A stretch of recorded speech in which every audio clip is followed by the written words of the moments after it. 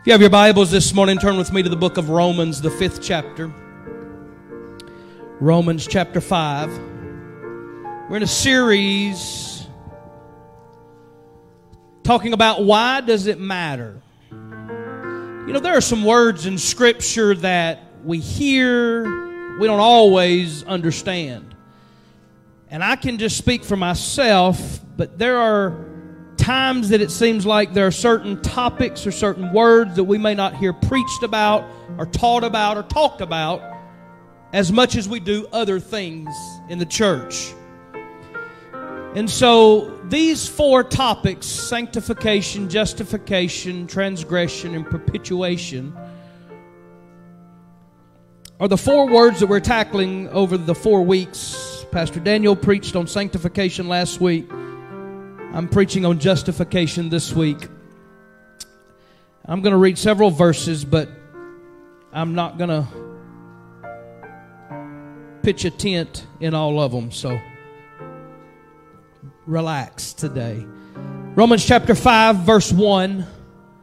Therefore, having been justified by faith, we have peace with God through our Lord Jesus Christ, through whom also we have obtained our introduction by faith into this grace in which we stand, and we exult in hope of the glory of God. I want you to jump down to verse 12.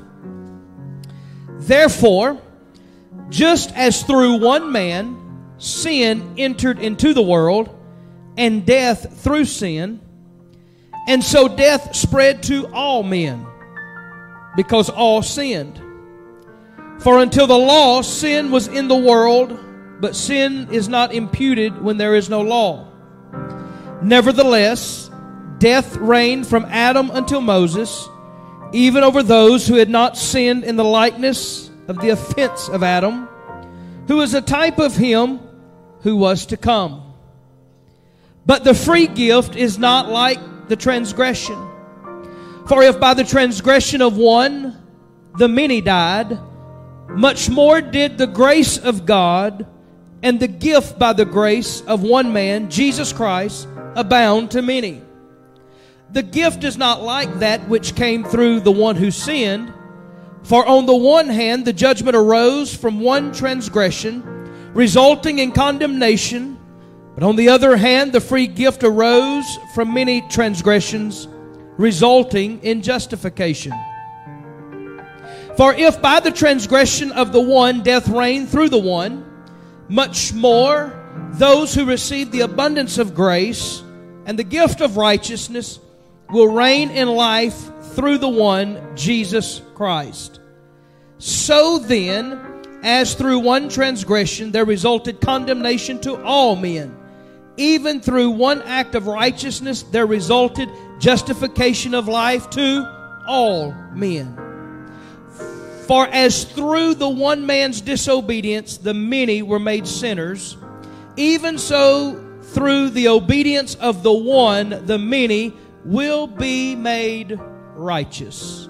Can we pray today? Father, we love you. We thank you for your grace, your mercy, God, the many blessings that you bestow upon us. And Father, I'm asking you today to touch me, anoint my lips to minister your word to your people, anoint the ears to hear and the hearts to receive today. Father, hide me behind the cross and not let anything proceed out of my mouth except that which is authored and anointed by you. Help me today, God, to articulate your word, God, in a way that will bring understanding and clarity. And Father, we give you the praise and the glory for everything that's done. In Jesus' name we pray. And the church said, amen. You may be seated this morning. I want to start this morning just by simply reading to you one of the articles of the Declaration of Faith of what we believe in the Church of God. In the Church of God, we believe that justification, regeneration, and the new birth are wrought by faith in the blood of Jesus Christ. So the topic of justification is in our declaration of faith of what we believe. Last week, I mentioned earlier that Pastor Daniel preached about sanctification and the need for it in our lives. This morning, we're looking at justification and how it applies to our lives as children of God. Now, in order for us to adequately understand what justification is and exactly what it means, I want to take just a little time to describe a scene for you. I love reading things when the author can take and paint a picture with words. Anybody understand what that means? If an author can paint a picture with his words or her words, then I get a better understanding of what I am reading. And so it is my goal this morning that I'm going to take the time to attempt to paint a picture for you with words to help you understand justification and how it applies to our life. You see, justification is a legal term. And in order for us to understand this word, I want to talk to you about some words and phrases that we've all heard or seen used in a courtroom setting.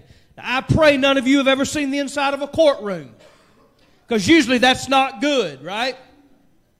Right? But if you have, the grace of God is extended toward us. Amen? I spent many a day when I worked in law enforcement sitting in a courtroom, listening to attorneys and the judge and things of that nature. But let's talk about a few words that you might hear in those settings. You may hear the word innocent. The word innocent means that the person did not commit the crime. You may also hear the word or the phrase not guilty. The phrase not guilty means the person wasn't found guilty of the crime. Now, you may say, well, Pastor, those two words mean the same thing. No, they don't. There is a difference between being innocent and being not guilty. A person can be guilty of committing a crime. However, a judge or jury can find them not guilty due to a lack of evidence or perhaps just good representation by their attorney. And their attorney uses the opportunity to cast reasonable doubt in the minds of the judge and the jury, and they may come back with a verdict of not guilty. It doesn't mean that they didn't commit the crime. It just means that there wasn't sufficient evidence to convict. So you see, a person who didn't commit the crime is innocent of the crime, but a person who commits the crime and is found not guilty still committed the crime, right? There just wasn't enough evidence. Some of you are trying to figure out where this is going. I'm going to get there. One of the more recent cases in our history that you may remember from several years ago, I was calculating it back as probably about 13 years ago, and I only remember this because I was watching the end of this trial as I sat in a hotel room in Houston, Texas, after Abby's transplant in 2011.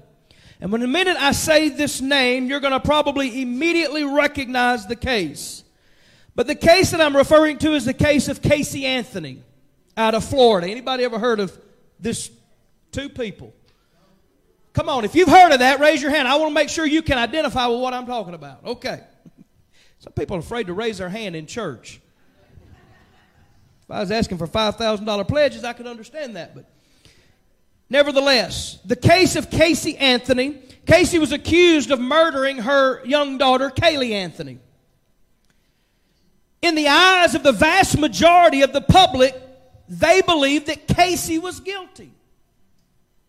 When the judge asked Casey how she would plead, she pled not guilty. And I can tell you from my experience in being in courtrooms that many times the people who committed the crime will always plead not guilty because it pushes them to a trial. It pushes them to an opportunity for evidence to be admitted or submitted, and them an opportunity to present their case in hopes that they will be found not guilty. I've often wondered why pleading not guilty of something that you did was not considered perjury. It's the way my mind thinks. But Casey pled not guilty of murdering her daughter. Fast forward through the trial that was very lengthy. It took many days and weeks. Evidence was given, and the jury heard witness after witness after witness after witness. People were lined up on the day the verdict was going to be read outside of the courtroom. There were many people who had made signs, and they were being interviewed by news media outlets, and they were ready for the verdict to come down. And many had anticipated the verdict to be guilty because in their mind they had already believed that she was guilty. But when the jury foreman read the verdict was not guilty of murder. Now, I'll be honest with you, I don't know if she killed her daughter or not. But the reality of it is, if she did, she was not innocent of the crime. She was just found not guilty on a lack of evidence. Again, it doesn't mean that she was innocent. It just means she was not guilty based upon the verdict. Now watch. There's another word I want to talk to you about. It's the word acquitted. The word acquitted means to free someone of a criminal charge by the verdict of not guilty. She was acquitted of the charges. It doesn't mean they didn't commit the crime. It just means that she was not found guilty of the crime. Now, what does all of this have to do with justification in our lives? We're going to talk about it. In verse 16 of our text, and I want to point your attention back to verse 16. We'll read it again. It says, the gift is not like that which came through the one who sinned, referring to Adam. For on the one hand, the judgment arose from one transgression, resulting in condemnation. But on the other hand, the free gift arose from many transgressions, resulting in justification. Why did I go back to this passage of Scripture? Because we see the word justification listed here, and in the Greek, this word literally means a sentence of acquittal. The word justification here means a sentence of acquittal, acquitted of the charges. Justification, by definition, is an act of God toward us. It is received strictly by faith. If you look back at verse 1 of Romans chapter 5, it says, therefore, having been justified, how? By faith. And when we've been justified by faith, we have something. The next line tells us we have peace with God through the Lord Jesus Christ. Have you ever heard somebody use the phrase, I've made peace with God? That is a term of justification, meaning they've been justified. Now let's look at this a little deeper here. Justification is an act of God toward us, and it is received strictly by faith. In the example above of Casey Anthony's trial, and similar to our lives, we are guilty of committing sin. Now I'm going to ask you to raise your hand to an answer to this question. Don't worry about it. I'm the only one that can be seen on the live stream. How many of you in this room has ever, at any point in your life, committed a sin? Raise your hand. If your hand's not in the air, we'll have an altar call in just a moment. Because the Bible teaches us that all have sinned and come short of the glory of God. Watch this. We have all, at some point in our life, been guilty of committing sin. The Bible teaches us that we've all sinned and come short of the glory of God. We have all sinned, and even now, though we have been redeemed and forgiven, it is still possible to allow ourselves to be tempted into sin. Why is that possible? It's because we still have the sin nature residing in our flesh. You see, you've got to understand that flesh and blood will not inherit the kingdom of heaven. Whether we go by way of the rapture or whether we go by way of the grave, this fleshly body will not inherit the kingdom of heaven. And within this fleshly body, there remains the imperfect nature to commit sin. That's Scripture. Now, we do everything that we possibly can to strive to live as holy and sinless as possible. But sometimes we make a mistake. I'm not going to ask you to raise your hand here. I'm just going to ask this question. Did any of you commit sin this week? You profess to be redeemed by the blood, but you committed a sin this week. It happens. But the Scripture says that we have an advocate with the Father. seated at the right hand of God. It's Jesus pleading our case for us. That when we have those moments, we can plead with Him and He'll plead with the Father. And I'm thankful that the blood can still cover that sin. Now listen. How is it that we're redeemed but yet we sin? We don't want to, but yet we allow ourselves to be tempted. And when we allow ourselves to be tempted, and understand the temptation's not the sin, it's the engaging act of the temptation that becomes the sin. Because the blood of Jesus has been applied to us, we've been redeemed. But yet we were, at some point, guilty of committing sin. Does that make sense?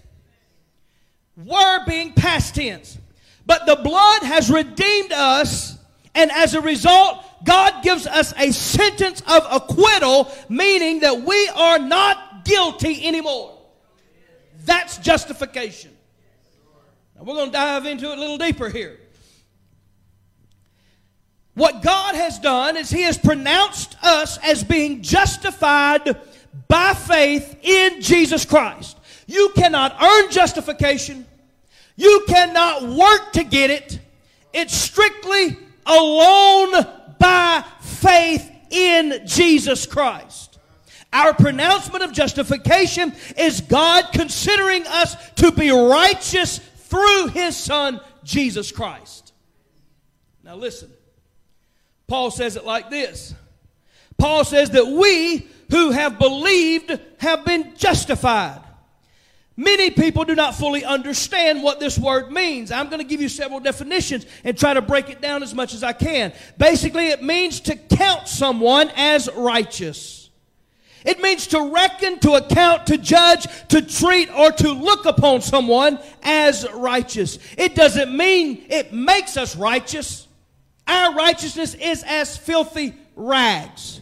But when He looks upon us, He considers us to be righteous because of our faith in Jesus Christ. It does mean that we are treated as though we are righteous. You see, we're all sinners. Even though we claim to be Christians, we were still sinners. Justification does not mean that God is not aware of our sins, but it does mean that in spite of our sin, God treats us as though we were not sinners. That's justification. In spite of the fact, even though we're unrighteous and even though we still live in a wicked fleshly body, your flesh is wicked. Your flesh is evil. That's why it can't go to heaven. And we still reside in this fleshly body. But in spite of that, God treats us as though we are righteous and pure as He Himself is. How is this possible? Listen, it happens because when the Lord Jesus died on the cross, He paid for all of our sin. Then we received Him as our Savior. God gives us righteousness in Jesus Christ. Justification does not mean we are perfect by any means. It just means that God sees us as though we were. Again,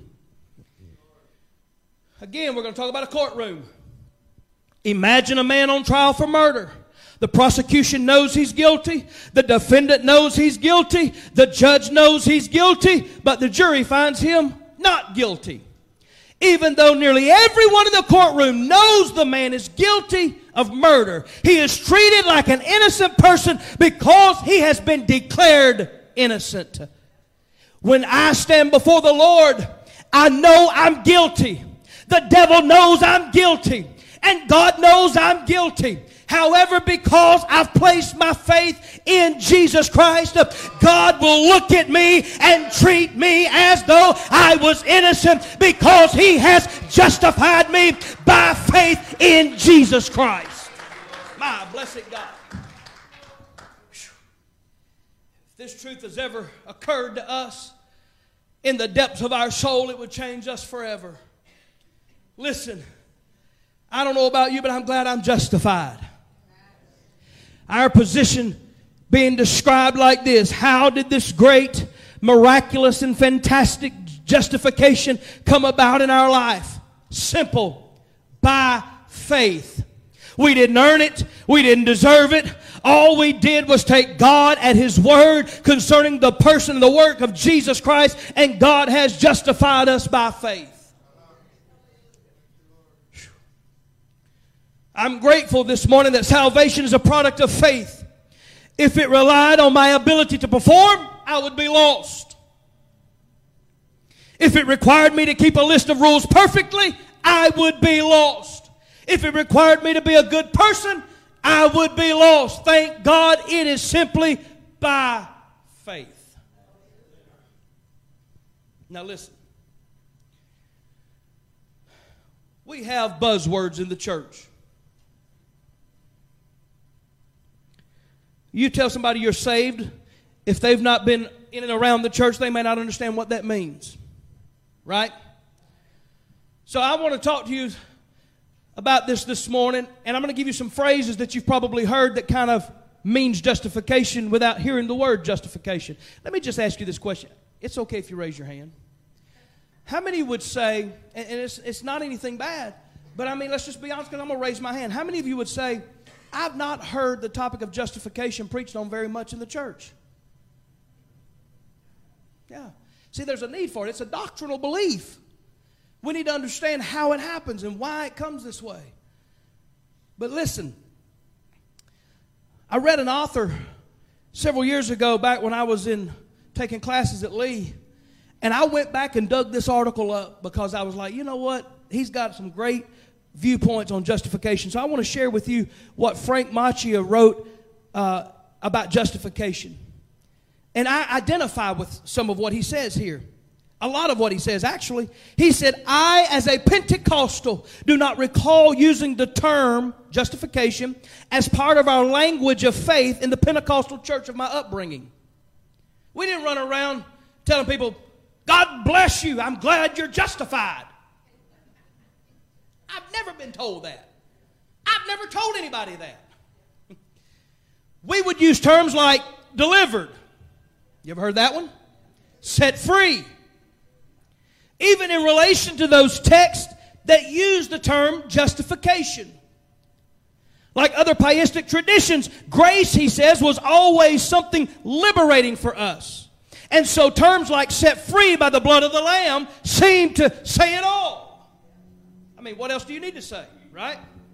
He said, I first learned of the Reformation doctrine of justification in college from American evangelical theological textbooks.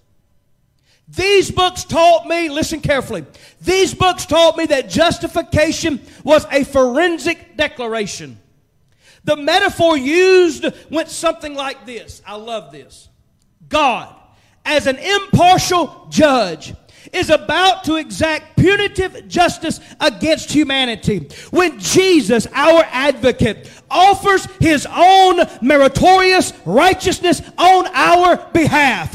Since His righteousness has satisfied God's righteous requirements, it is enough to change our verdict from condemned to acquitted. I don't know about you this morning, but when I stand in a courtroom and the enemy of my soul is laying out the evidence against me, I know I'm guilty. But when God raises the gavel and drops it on His desk, He'll declare the words, not guilty, justified by faith in my Son, redeemed by the blood of my Son. I don't know if that does anything for you this morning, but that just kind of sets my wood on fire.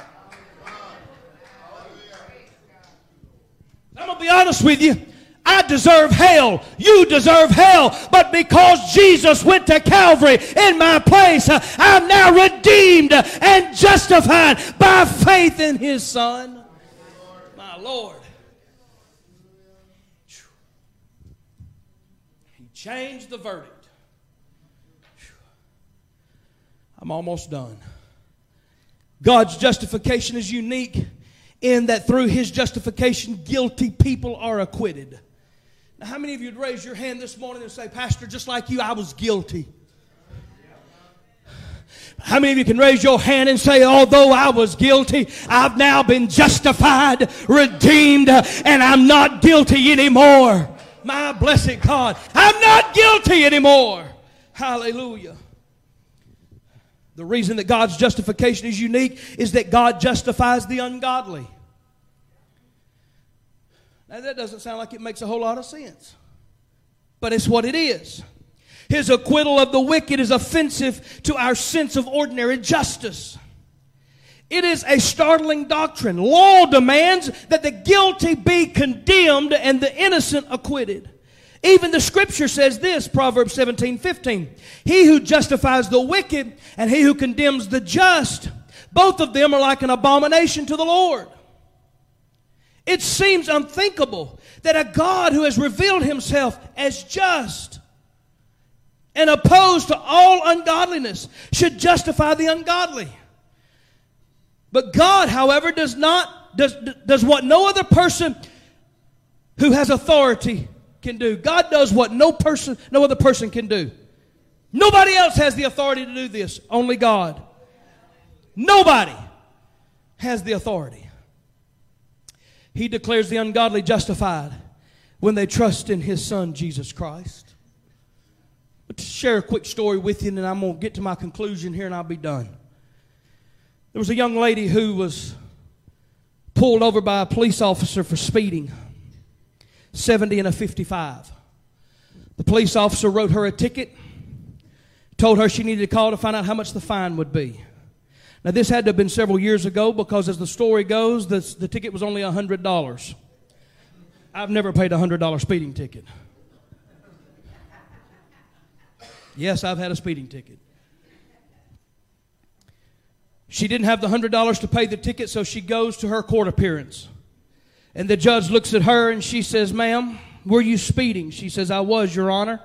He said, "Okay, your fine is $100. She said, "Your Honor, I don't have $100. He said, "If you don't have $100, then I'm required by law to sentence you to a weekend in jail." She says, "Your Honor, I don't have $100. I have small children. Can you please have some grace and mercy on me?" And he looked at her and he says, "Ma'am, the law is the law. I don't have the right to circumvent the law. You either pay $100. And she said, "Your Honor, I don't have $100. Then it's a weekend in jail." And she began to weep before the judge, and she said, "Your Honor, can you not just one time make an exception here?" The judge stands up, and he unzips the black robe, and he lays it to the side, and he walks over and picks up his suit coat, and he puts his suit coat on. He walks down off of the bench around to where the young lady is standing, and he takes his wallet out, and he takes a $100 bill out, and he lays it on the table in front of her. He walks back to his bench and he takes his suit coat off and hangs it up and puts his black robe back on and zips it back up, and he says, "Ma'am, you're guilty of speeding 70 and a 55. Your punishment is a $100 fine, and if you can't pay the $100 fine, then it's a weekend in jail. The law is the law and I can't change it." And about that time the judge looks at her and he says, "Oh, but I see there's $100 that somebody's placed in front of you that'll satisfy your fine." That's what happened to us. You see, God looking down through time. Because of Adam's sin, the scripture tells us that because Adam's sin entered the human race. That's why we get to the Paul's words in Romans that all have sinned and come short of the glory of God. We're all guilty of sin. But God looked ahead in time and He says, there's an old song. Some of you are going to recognize this song. Titled, "Had It Not Been." Nobody in heaven could do what Jesus did. But God looked ahead in time and He said, "You know what? In spite of the fact that humanity has sinned, and in spite of the fact that they're guilty of the judgment of hell, in spite of the fact that they should receive eternal punishment, I'm going to send Jesus." Jesus was that $100 bill. Whew. That the judge gave Himself to take our place. And because of that, we're redeemed by faith in His blood. Not only are we redeemed by faith in His blood, but we are justified by faith in His blood. So what is justification? I'm going to share this with you and I'm done. What is justification? It is the declared purpose of God to regard and treat those sinners who believe in Jesus Christ as if they had never sinned.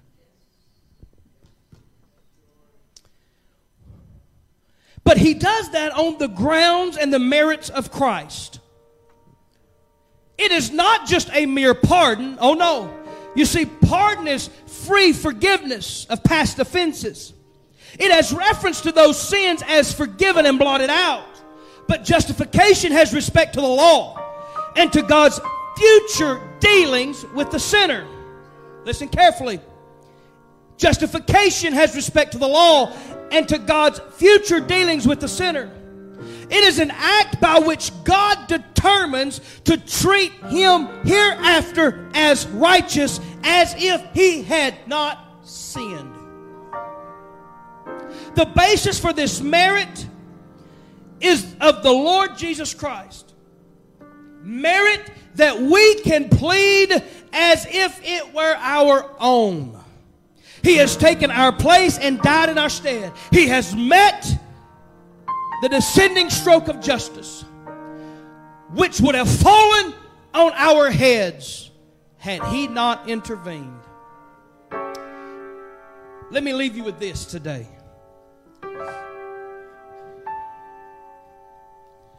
The Bible says that no sin can enter into heaven.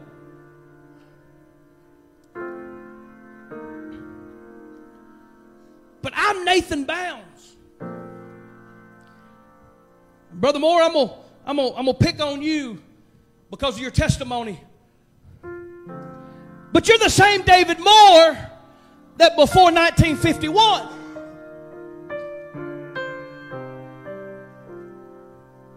See, I'm Nathan Bounds that once committed sin. He's David Moore that before 1951 he committed sin. But something happened when we placed our faith in Jesus and we accepted the blood sacrifice and He washed all of our sin away. You see, something happened that when God looks at us, He doesn't look at us as the people we were when we were out committing sin. He doesn't see you, Brother Moore, as the David Moore before 1951. The difference is the blood. The difference is the faith. Watch this. By all accounts of Scripture, I don't get to go to heaven because I've committed sin. And no sin can get into heaven. But because of faith in the finished work of Christ on the cross, not only have I been redeemed, but I've been justified. You see, justice doesn't deal with the past. When somebody gets justice for a crime, it deals with the future sentence. It deals with the outcome of the court case. My God, I hope you're getting this today. It deals with what the outcome is. My outcome was hell because I committed sin. But because of faith in Christ, my outcome has changed. And when God, the impartial, eternal, just judge, looks upon me, Brother Mike, He doesn't see the sinner. He sees the blood. And because He sees the blood, He sees the fact that I am in the same status as His son. Yeah. That's why the Scripture teaches us that we are heirs and joint heirs with Christ Jesus. That's why the Scripture teaches us that we can now call Him Abba, Father, because we have obtained the spirit of adoption. We've been justified. What we deserved was hell. But when God looks at us, he sees the blood of Jesus. He sees the righteousness of Jesus. And because of that, our future with God is as though we had never committed sin. I don't know anybody else that could do that.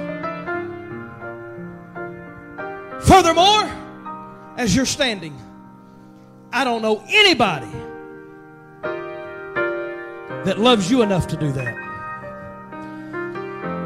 or that loves me enough to do that.